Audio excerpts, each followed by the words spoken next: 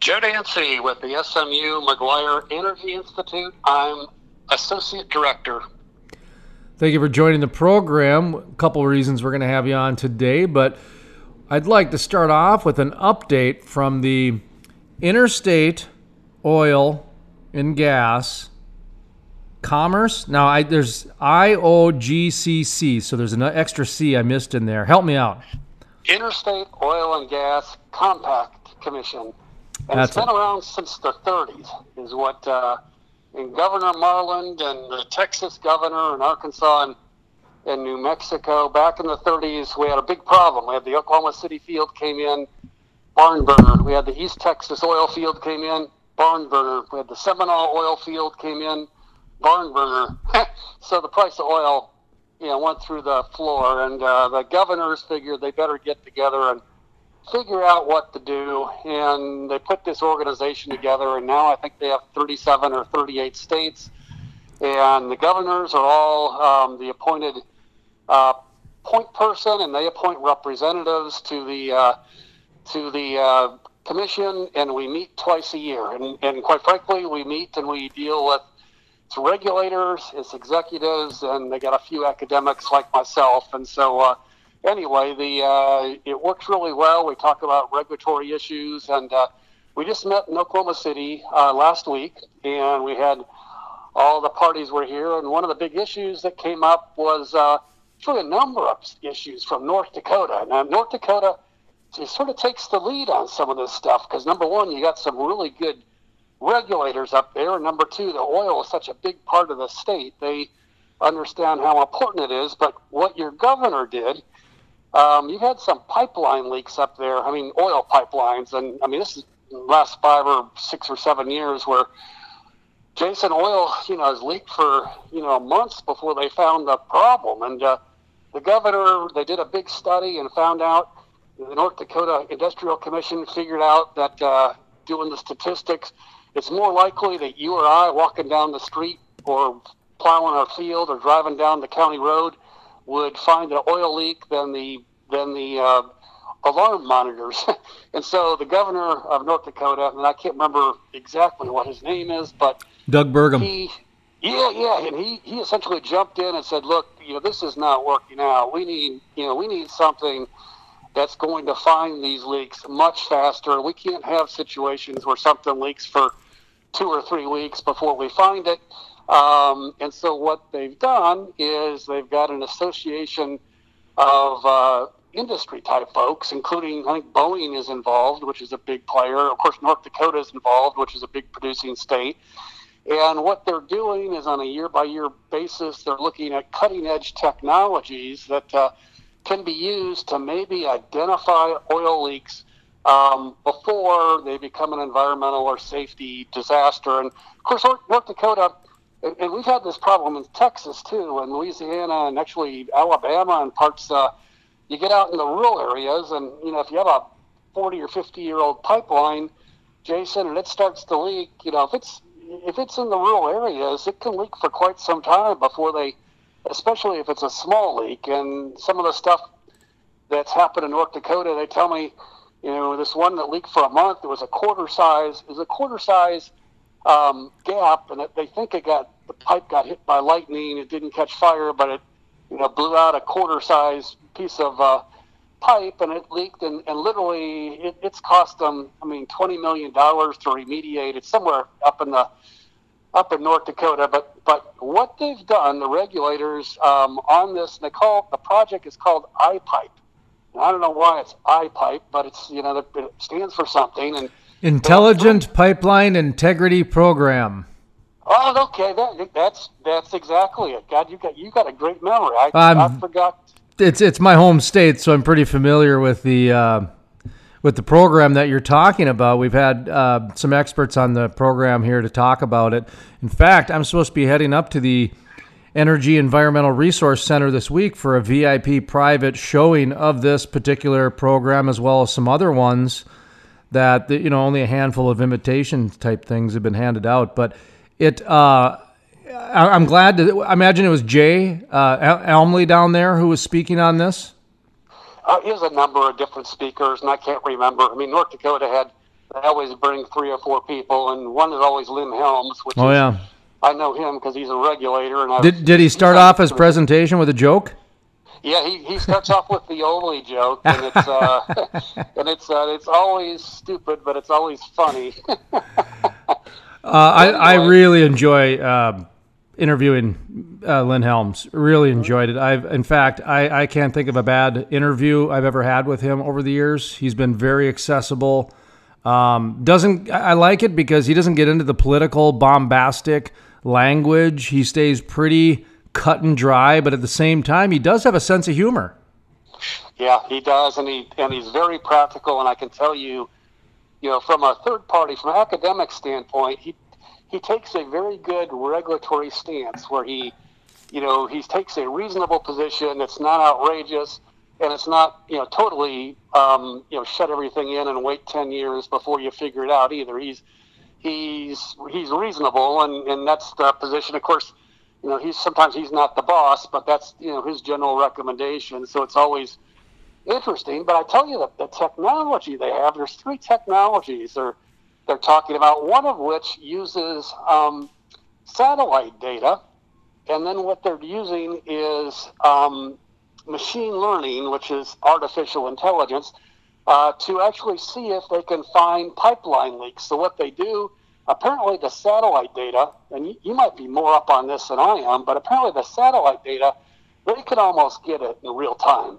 And so when you take a satellite shot today, and then you take another one tomorrow, and you run it through this machine learning database and program, if there's problems, they can actually find leaks. And actually, they tested out the software. They actually had they actually made a artificial leak to see if the satellite and the software would find it, and it did. I mean, one of the problems, though, that they have with the satellites is in North Dakota, if you have 2 weeks worth of cloudy weather and snow, you can't shoot through the clouds. So the second part of the program is they're going to use drones that are out of line of sight, which is really cutting edge. The regulations now say you have to keep your drone within line of sight, which, boy, I tell you what, if you've ever flown a drone, if you can see a drone a half mile away,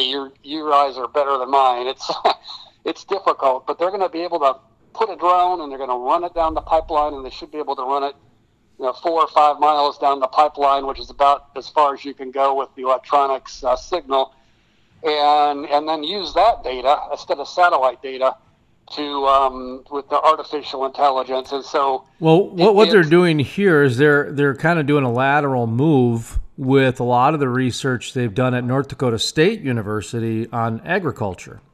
Uh-huh. And similar thing where they started out in the satellites, and then they went down to the drones, and then they went down to smaller drones and smaller ones, which probably are the size of a good sized coffee table in terms of the body. So by drones, these aren't the ones you buy at Walmart. These are about 4 foot base, and then they have some wings. And honestly, they're made out of foam, though. I mean, they're not made out of metal.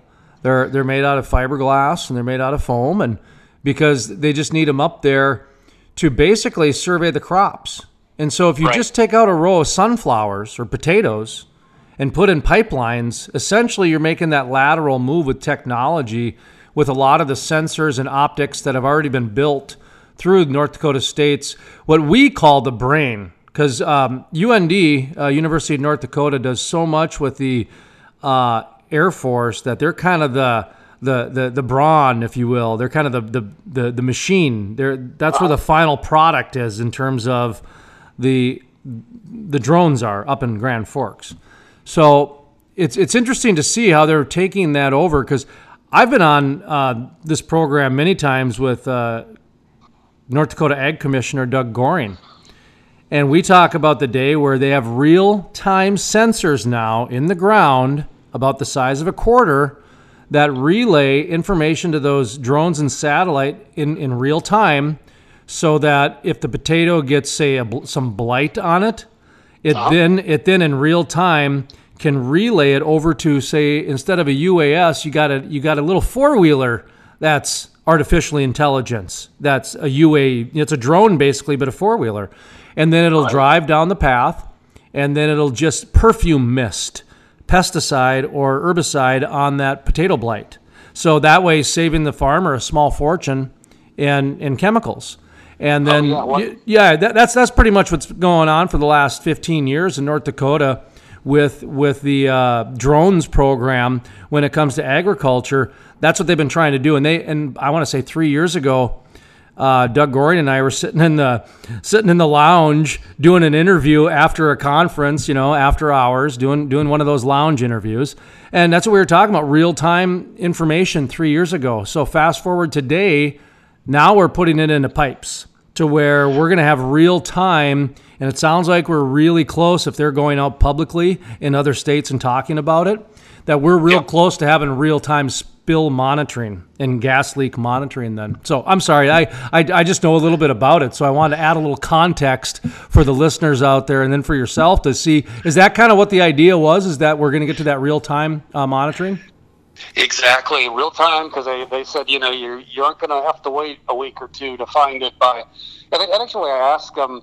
It's been a couple of years ago when the North Dakota study came out, and I asked them, what's wrong with the alarms? Do we have a bunch of incompetent engineers? And they said, well, designing, Jason, an alarm for a pipeline system, natural gas, liquids, or crude oil is really difficult. And part of it is because, like I said, if you have a quarter-size hole and you're just losing a portion of the liquid, I mean, if the entire pipe breaks off in half, it's pretty easy to figure out you got problems because the pressure goes way down in the volume. But if you have a small leak, and apparently most of the leaks are either cracks or they're either cracks or the welds fail, but they don't totally fail. They just, you just get a good gusher for, days or weeks or months on end.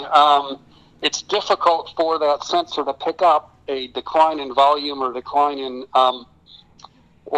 pressure. And they said it was interesting. And of course, some of the operators, they said a lot of those, if you put the alarms to be very, very sensitive, you'll get all these false alarms. And when you get false alarms, the operators, they stop, you ignore it. Because like, God, I went out and I checked 25 times and, the alarm's way too sensitive. So we turn it back, which is, again, then you have a real problem, and you don't get the reading. So anyway, that's sort of where they're going. And Ohio also made a presentation. The Ohio regulators, the oil and gas. And I tell you, between Ohio and North Dakota, I mean, those are the two probably cutting-edge states, believe it or not. And Ohio, you'll love this. They got a drone. Actually, the drone is a $60,000 drone. And then on it, they have attached a $40,000 magnometer. And what they're doing is flying over these old farm fields to find these old abandoned wells. And, of course, in North Dakota, you don't have quite the issue because Ohio, they started drilling there in the 1860s. There's no records or, you drilled a hole, you didn't plug it, you just left the casing in. And so the Ohio regulators are using magnometers to find, environmental, where you could smell the gas or you could smell the oil or the water's being contaminated and you can't figure out where it's coming from. Well, they can find the stuff using these. And of course, I ask, geez, as the state of Ohio, because every once in a while you crash these things or you get caught in a breeze or, they have mechanical failures. I said, God, it's like crashing, a Ferrari almost if you have a $100,000 vehicle or a drone vehicle and you crash it in the farmer's field. And I asked them, are you insured? They said, well, no, we're not insured. The state of Ohio is self-insured. So, and they said, thank God we haven't had a wreck yet. But all the drone pilots in both North Dakota and Ohio, have licenses, are all certified. And actually, North Dakota, as you noted, is probably well ahead of most other states, including Oklahoma, including Texas, including Louisiana, on the drone issues. So that's sort of exciting. The other interesting thing with regard to this iPipe is the other technology besides drones and satellite data is they have these little sensors. They look like golf balls. I mean, literally, they look like a golf ball, and you throw it in one end of the pipe, and you pump it on down, and apparently, as it goes down, it will. They didn't explain it real well because some of this is proprietary with the company involved. But it will, if there's small leaks, they'll be able to figure out, Jason, where the leak is and the size of it. And part of it's the frequency of the noise and the. Again, they were pretty cryptic because it's the technology. It's a project that is partly state-sponsored, but on the other hand, these companies are reserving the patents and the technology if they figure something out that works real well. And so they put these golf balls in at one end, they pump it down for 10 or 20 miles, they take them out and, read the data. Now, I don't know whether you get real-time data with those or actually when you pump them out, you have to download them. But they look just about the size of, less than a baseball and a little bigger than a golf ball, and they shoot those down your pipe, and apparently they've been proven to be real effective too. So that's those are the three types of technologies they're using with regard to the pipeline integrity, and it's a huge issue, the pipeline integrity, just because we got a bunch of older pipes, as you know. I mean, North Dakota.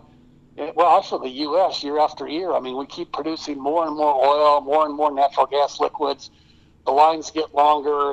You've got more and more people building stuff along the pipeline route, so you have more and more issues with regard to, strikes and disruptions. So, in any event, it was a pretty cool project you'll hear about, and they talked about it for about an hour with a bunch of slides. So it was worth the time. Well, and what's going to happen from that, and I think this is part of the reason why they're being cryptic too, your rationales and reasons were also there, but a lot of it is this is a technology that is really set up to become big data. And so just the exponentialness of it over the next year is going to be astronomical for the industry. The information that they're going to be able to extrapolate and layer together, it's in such a quick fashion, is going to be enormous. And that's part of it too, because they don't know what the end result is yet. They know that how theory works and quantum physics and exponentiality when it comes to technology. So they know there's going to be a very good end product. Looking through, that's why Hess is involved and Goodnight Midstream, and I'm taking a look at a few of the Oasis and Whiting, One Oak. These are big companies that are involved with this, and so it's good to hear that they're going to these other conferences and talking about some of this technology. What else came out of there? You mentioned there was some this iPipe and some North Dakota speakers, but how about down in the Permian? Is there any electric fracking talk that came out of this conference, and as far as buzz, or was there anything else out of the Permian that you noticed? No, they really didn't talk about electronic fracking. It was interesting, though. We went around they go around the table, and all the regulators talk about how active things are and what the main problems are. And I was pretty shocked, Jason. There's a lot of areas, a lot of states that are not real active right now, and most of those, have, a lot of the natural gas plays, obviously, and so North Dakota's doing okay. Things aren't rocking like they were, a few years ago, but they're still doing okay. Texas Permian Basin is doing, pretty good. That's the hot spot to be. But you go back and you talk to some of the Pennsylvania regulators, the Ohio regulators, the West Virginia. And part of the problem there is a lot of the prospects are natural gas, and part of the other problem is you got too much natural gas, so the price is really low, and then you have issues, with the pipelines there trying to get it to market, and everything's getting gummed up because of the opposition. That you get those pipelines built, but it takes a series of lawyers and courts and judicial decisions, but they. So I was surprised that we have in 2018, we had record crude oil, we had record natural gas, we had record natural gas liquid production. But, a lot of states, well, for example, Michigan, the Michigan regulator, said, we had, believe it or not, we have a 100-year low in drilling permits last year in 2018. And part of it's because, there isn't, Michigan has a few reefs up there and they have a basin, but they said, part of it's just the natural gas and, no one has a big interest. Oklahoma seemed to be doing okay. And one of the things, this is probably the most significant thing that I've pulled out, and this is not a North Dakota problem, and it's induced seismic. And apparently the induced seismic issues that we saw in Oklahoma are sort of slowly increasing over in the Permian, in both New Mexico, in the Delaware Basin, as well as in the Midland Basin in Texas. So, and the Oklahoma regulators told me, but a couple of people, I was talking to them afterwards, and they said, God, I must not have heard that right. And they actually went and checked it. What the regulators said is, the number of events in Oklahoma has dropped from I don't have the numbers in front of me, like 4 or 5 per day down to less than 1 per day, which is a magnitude of 2.7. So because they've reduced the amount of water that can be injected and the pressures and disposed of. But what they said now is the remaining induced seismic events are being triggered by the fracking. And this is not good news because what it means is you can control your wastewater and how many wells you drill and where you put them and make people. But if you're generating induced seismic from your fracking operations, and this is Oklahoma only, this is the Oklahoma regulators, and I went and I talked to them. I said, gee, do you have a study on that? Can you have any writing? And they said, well, no, we can show you though, and we know there's a correlation between fracking, which gives the anti-frackers, that's, we don't want any fracking at all, gives them a chair, I guess, to stand on. But again, the good news is, at least the induced seismic issues, I don't know whether it's the geology or the rock up there, but in North Dakota, you don't have those issues. It's a much smaller issue in the Permian Basin and in Texas, but it is an issue, and it's increasing. It's been a pretty big issue in Oklahoma, although they've really done a good job regulatory-wise, getting those numbers down, to something that's really reasonable. And in any event, the numbers, I guess, the Oklahoma numbers, I just pulled them up here. 2014, there was 5.4 seismic events per day in Oklahoma. Today, or this year, it's 0.75.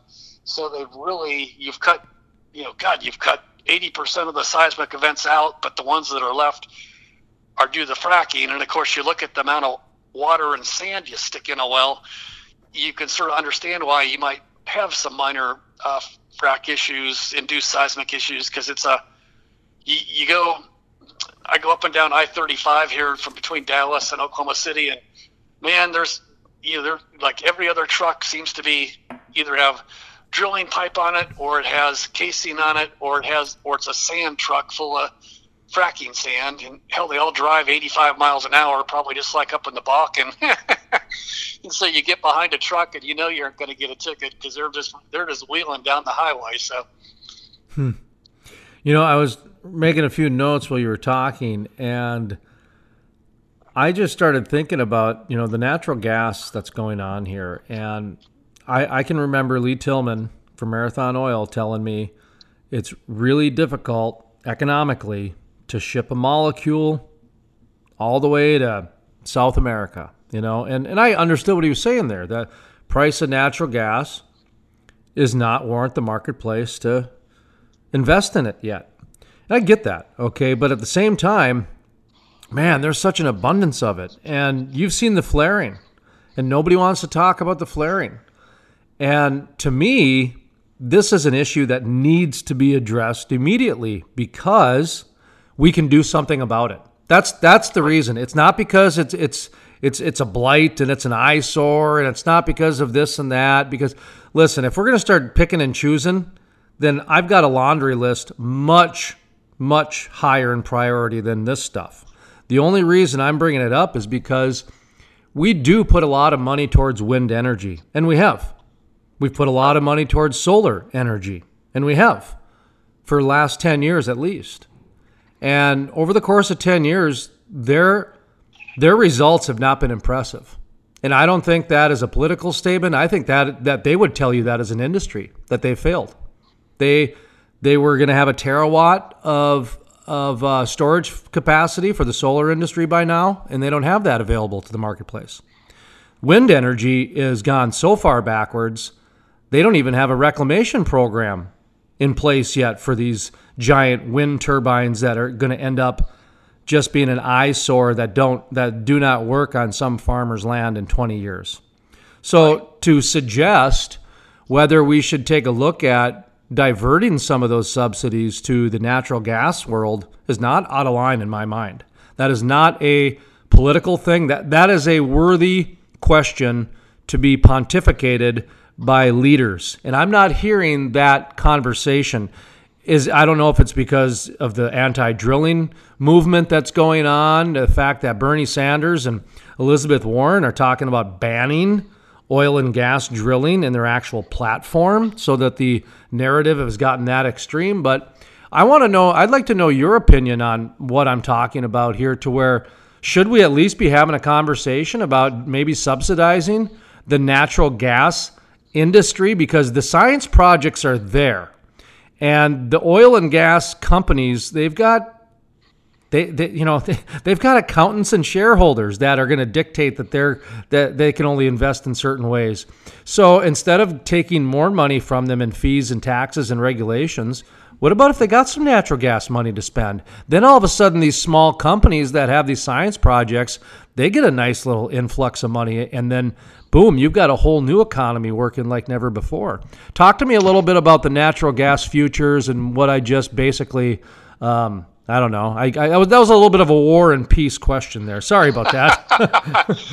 I like the theory. It's what is interesting. I was going to bring up that the natural gas flaring the regulators have done a pretty good job, especially in North Dakota, to build. I mean, it takes a little bit of time to build that stuff out. You just can't go slap pipeline in the ground, but the flaring has decreased substantially from what I understand, and it really didn't come up at the conference at all, although I know it's still an issue in the Permian Basin, and I know they're building out the pipelines, and actually the capacity has really taken a big jump upward for natural gas as well as crude oil, or will in the next 2 or 3 months. So I will tell you, I've talked to some natural gas liquids experts, and they were actually, one of them came and talked to my class at OU, and he essentially said, the natural gas liquids are something that most people consider a nuisance. So most people don't really look for it.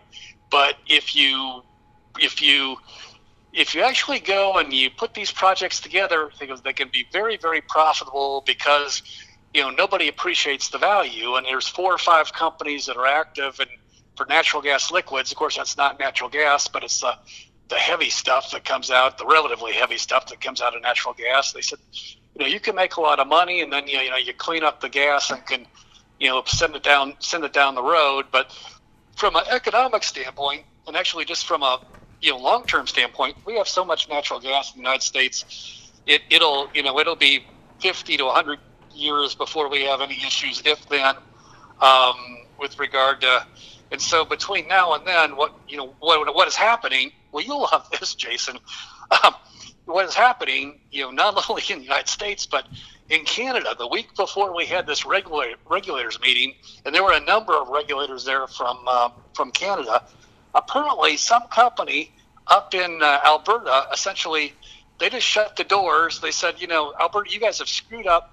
The politicians and regulators had screwed up the market so bad. The price of natural gas was zero. They essentially took 4,700 wells, gave the pipeline the keys, laid off all their employees, and said, Alberta, now you're in charge of this. And there's actually $320 million worth of plugging liability. If you can't figure out, well, if you can't regulate reasonably, and of course, the regulators' take on this, well, it's a function of the natural gas market. Gas is so cheap, they should have been drilling for oil. On the other hand, as you and I know, some of the pipeline issues up there, the reason the prices for Canadian oil and Canadian natural gas are so much cheaper is they're landlocked, and part of it's, their political system isn't allowing the pipelines to be built to, access their natural resources, which is an incredibly, it's very damaging. Obviously, this company was essentially bankrupt, and they just said, hey, here's the keys. Apparently all the executives resigned, the board resigned, the shareholders realized that they took a total hit. Companies were zero. Actually, this company has a negative net worth. And apparently this happened in Pennsylvania also within the last 6 months, where some company apparently handed over about 1,000 wells apparently to the state and said, hey, we don't have the money to plug these. They're not economic, and that is a problem that some of the regulators are bringing up. That some of these marginal wells, as they get depleted, the unconventional as well as conventional are not being plugged correctly. They're not being remediated, or they're being sold to Joe's Oil Company, and I run it out of my garage, and I have no assets, so I really can't plug the wells when they need to be plugged. And now where all this goes, Lord knows. It's part of its economics, part of its regulations, and it gets to the point. And again, there is a balance. If you start regulating and regulate too aggressively, and you make if you make the property worth zero, you'll file bankruptcy or you'll walk away, and the state or the province will end up remediating properties that might have been viable with prices a little more robust, especially natural gas prices. But I like your theory about natural gas being at least, maybe not subsidized, but at least being encouraged versus wind and versus solar. I'm actually thinking about a subsidy now. That the more I was just listening to you, I'm not a fan of subsidies. I don't get into my politicalness too much, but I'm not a big fan of subsidies because I believe in the essence of capitalism. But when you hold an industry so far accountable, and then on top of that tax them, and then on top of that give them more fees, it's they've paid their fair share. They've given more than their pound of flesh.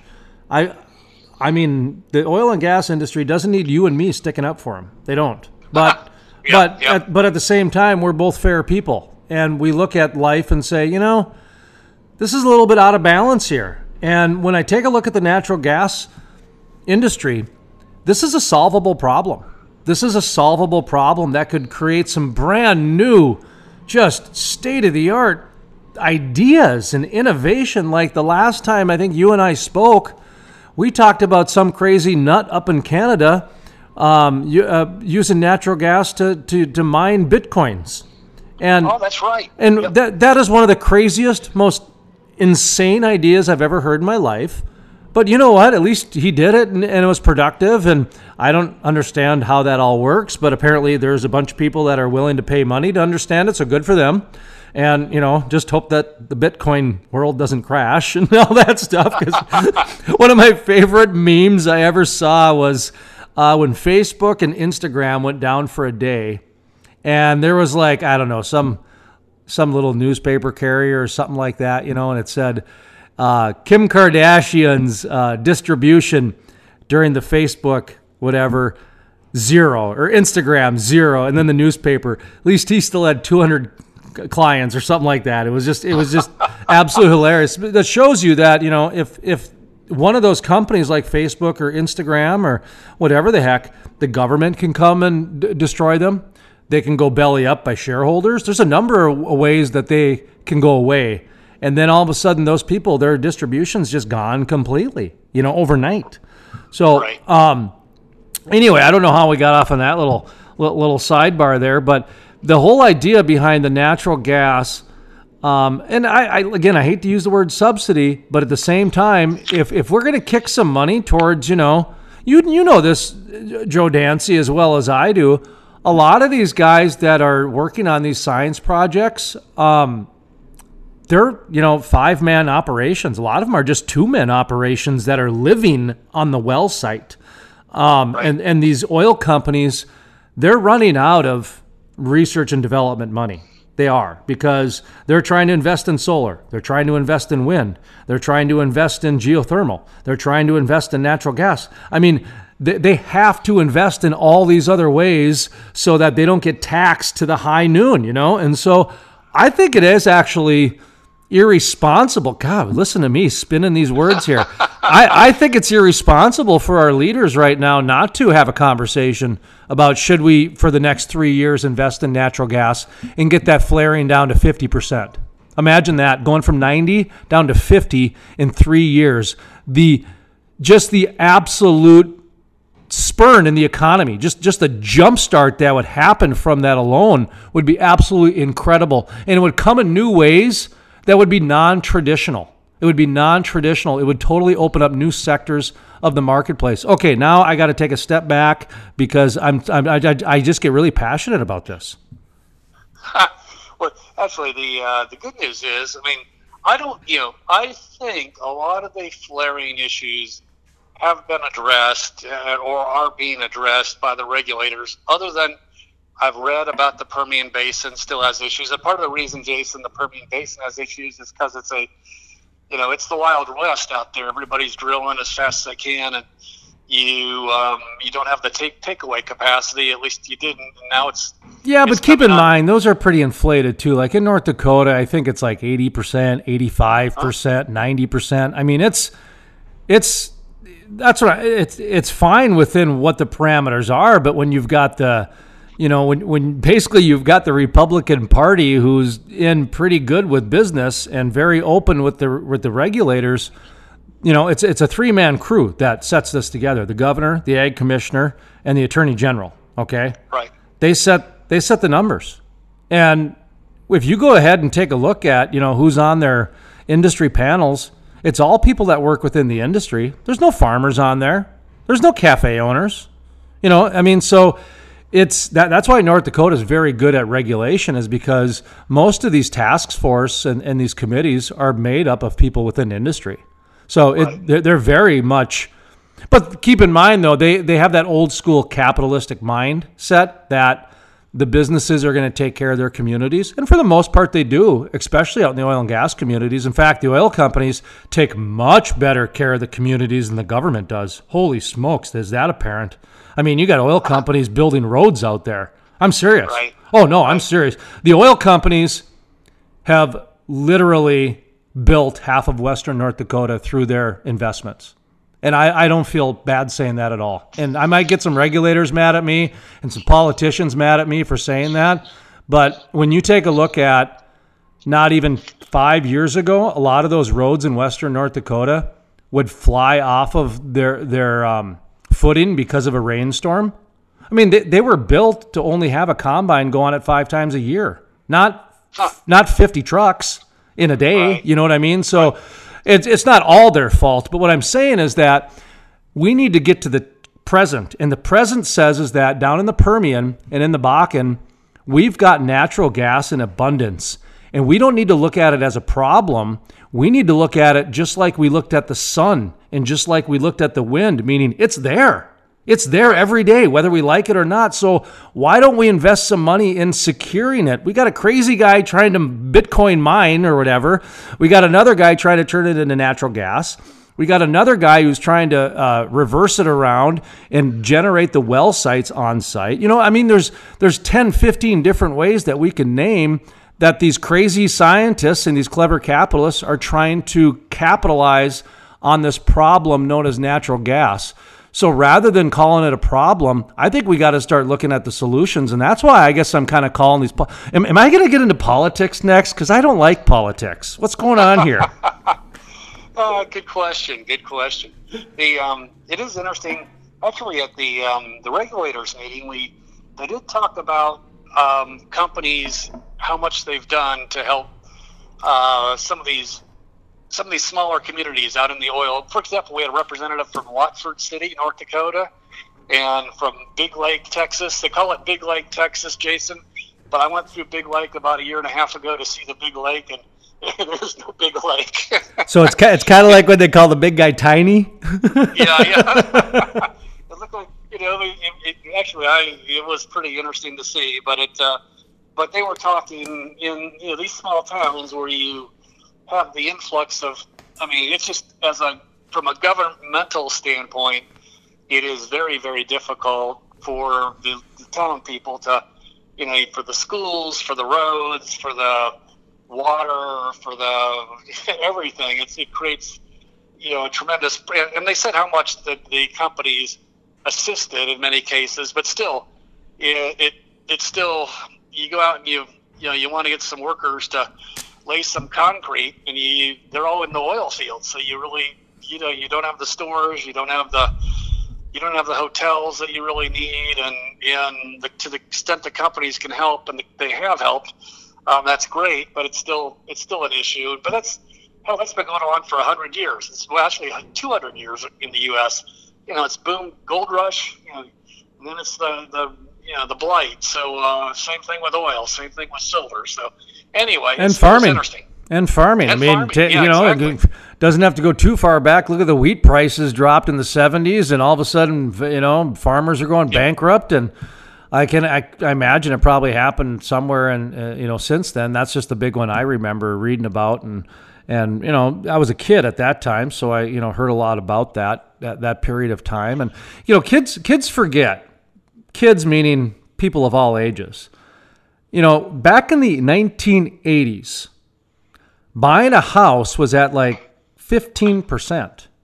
It was like buying a house on a credit card. People don't understand that's not that far away. That we were still trying to figure out how to make this credit and debt and chemistry, that whole set work. And God, could you even imagine buying a house on a credit card today? Holy smokes!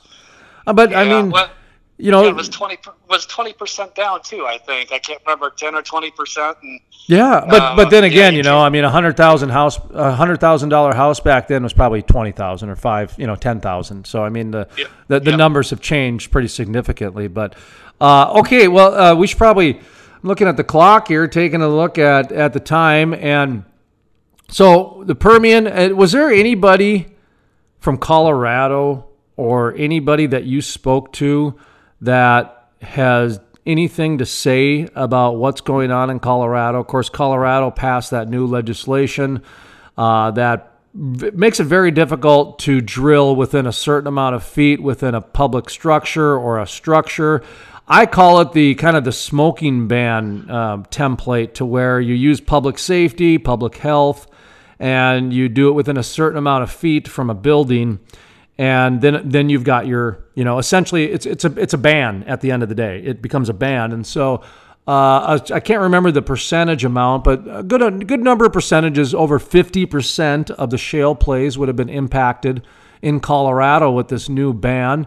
I talked to Destiny McMillan last week. She's a third-generation oil family, senior landman. And she said that she knows of 3 companies that have already left the state and moved to Oklahoma. Right. And Texas. And then she also mentioned, we talked about Wyoming, the federal judge putting a ban or saying no to some federal leases for the first time in the state's history, as far as I know. So is anybody talking about this Colorado in terms of, are they worried? Are they not concerned? Nobody talking about it? Just talk to me about what you're hearing from your industry folk. God, that's a great question. I didn't even... the Colorado regulators and the New Mexico regulators said, there's sort of been a game change with the last election, and the game change from being a little more, pro-industry, or at least reasonable, to, your leave it in the ground Bernie Sanders attitude. They didn't put it quite like that, but they just said, to date, though, the regulators as a regulator, you march to the tune of either the governor or to the legislature. And they said, from a regulatory standpoint, there hasn't been a whole bunch of changes yet. But, going forward, because of the change in attitude towards the oil industry, attitude being either neutral or partly positive or at least reasonable, to one that's anti-oil, anti-hydrocarbons, anti-development. They expect to see changes going forward, and I think we've talked about this before too.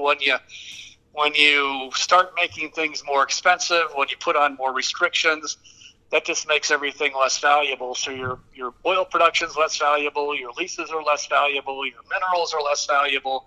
There's less jobs, there's less tax revenue. You do need regulation, you do need controls, but when it goes to the point like you just mentioned, and I can't remember exactly the numbers, but when you're banning 65% of the wells because of setback requirements, that's substantial, and it'll have a substantial impact on the economy. And in those states where the setback is required. And actually, I was going to do some research. That's my summer or fall research. Looking at the legal cases dealing with how far can you go from a regulatory standpoint before you're taking someone's property and you have to compensate them. And Denton, Texas, up here. That's interesting. 3 or 4 years ago, Denton actually had an ordinance that actually banned, and it got passed by all the citizens to ban fracking. And that was real clear. They wanted to ban it completely without, and that would have been a pretty clear, you're taking, because the Barnett Shale's up there, and people are getting, they were getting $5,000 an acre. You're essentially making their minerals worthless. And as it turns out, the Texas legislature in Austin sort of fixed that by giving the Railroad Commission jurisdiction. But in Colorado and in New Mexico, with their current trend, I'm sure there's going to be proposals out there that your question is, can they go that far, without compensating? And it's a tough call, but I've pulled down about 20 cases, and I got them sort of outlined. I just need to put all of my thinking together, because it's going to be a hot issue, and I'd like to be one of the experts. That's a great angle. That is an outstanding angle, because it's almost like a reverse eminent domain.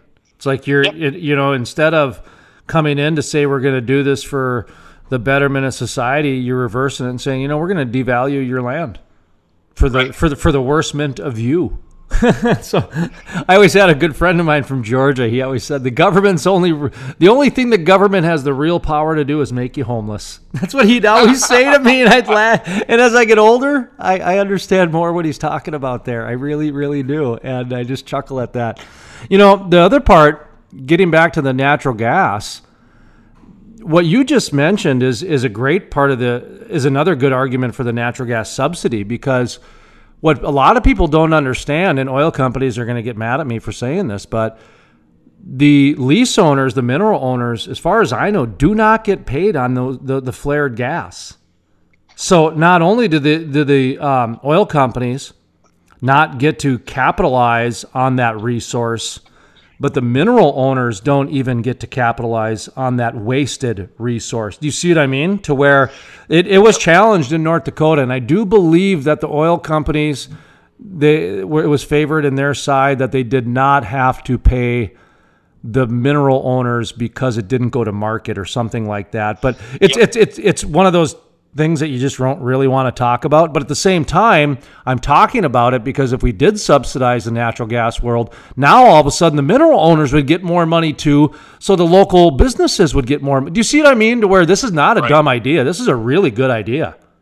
Right. Well, and actually the royalty, and it's been a while since I looked at the numbers here in Texas, but some of these areas, the mineral owners, they're not getting rich on this stuff, but they're getting, between $4,000 and maybe $10,000 a year in royalties when they have a producing well, which is pretty substantial. And then you get the bonuses too, and it's it has a huge incremental wealth effect on the citizens, on the state. You pay taxes on that stuff, and like you say, if you're flaring it and you're not using it, then nobody's getting value. But if somehow we can figure out how to get the stuff to market or utilized, at least we'll get some economic value. So. Well, I'm just looking at like Doug Burgum, the governor of North Dakota. He always talks about his dream is to repurpose that natural gas to grow blueberries, just like they do in Iceland. And in the Permian, the gentleman I've talked to down there, the several people I've talked to, they're talking about these neat science projects they're doing to actually turn natural gas into irrigable water to turn that desert into some farmland. I mean, that's the type of stuff that I believe the people of the United States would get behind over, some big giant wind turbines or another failed solar project. Once they was it you and I talking about the McMansions or these McMansions that went ahead and put these solar panels on over the last 3 to 4 years as part of this big movement to try to get, the rich and the wealthy and the affluent to be the leaders in the solar movement. Well, they're finding out now that they lost money on that deal. I mean, they didn't even, it's now just hubcaps on a car. It just looks good. Yeah, it's a statement, a virtue statement or whatever they call it. The numbers don't. Yeah, the payouts are, at least the numbers I've seen, the payouts are usually 7 to 10 years, which is pretty bad, because the average, from what I've been told, at least in Oklahoma and Texas, your average house, if you throw a few solar panels on there to make it a reasonable generation load, you're talking 25 or 30,000. And you could buy a heck of a lot of electricity for 25 or 30,000. Well, and these, here's what this is what irritates me about the regulators. And again, I'm not trying to be political here, but this is an observation, and this is just a fact because it irritates me. They haven't figured out how technology works and how the world of Moore's theory and Moore's law and the exponentiality of technology works. That if you expect something that operates on today's technology to pay someone back in 5 to 7 years, you're already starting at a loss. It has to pay you back in 2 to 3 years. Otherwise, it ain't worth it, because you have to upgrade your technology every 2 to 3 years. And when you upgrade your technology every 2 to 3 years, it costs you another small fortune. Just take a look at iPhones. People who had iPhone 6s can barely even operate anymore because they don't even have earbud jacks and they don't have the right plugins, and you know what I mean? And the software isn't compatible anymore. And that's just at a local consumer small level. Imagine when you start talking about, we don't have the technology 5 years later to operate these solar panels anymore, and we just spent $50,000 on them. That's what I mean. The regulators have to figure this stuff out before they start putting subsidies towards things that don't make any sense at this point. So, boy, you must have done something to me today, because I just got a burr in my saddle. That's good. Well, I think it's time. It's time that these conversations need to be had, and it's the same conversations for the same amount of time. And like I said, if the solar and wind talk, which honestly, the oil and gas industry has been behind the solar and wind talk, and they've been investing in solar and wind energy. And you know what? It hasn't gone well. It hasn't gone well. And there's enough evidence to say that, to where maybe we need to start taking a look at some other areas. And I do believe natural gas is at the top of the priority list, not because it's the most urgent. It's because it's the most abundant, it's the most realistic, and it's the most what's the word? It's the most goal-oriented that we can accomplish. We could, if we put in some new pipelines and invested in some new technology and subsidize a few of these small companies, it's no telling what we could do as a country. I mean, who knows? Some sort of new super plastic could come out of it. And guess what? All of a sudden now, composite decks are less than $1,000.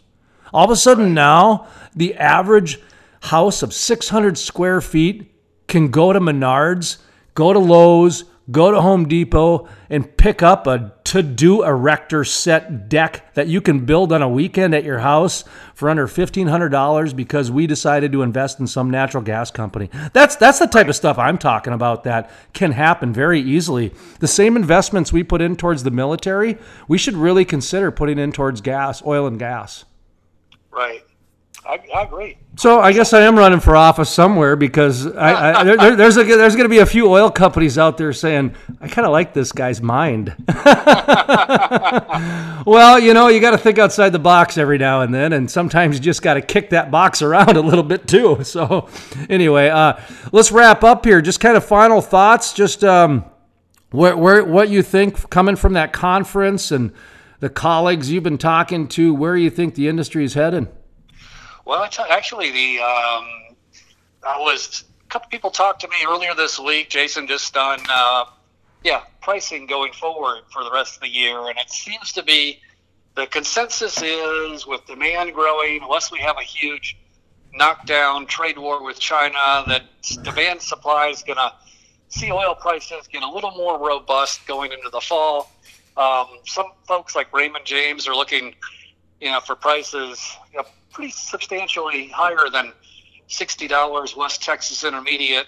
But going forward, I can see $70 West Texas Intermediate by Christmas, just based on supply and demand. And I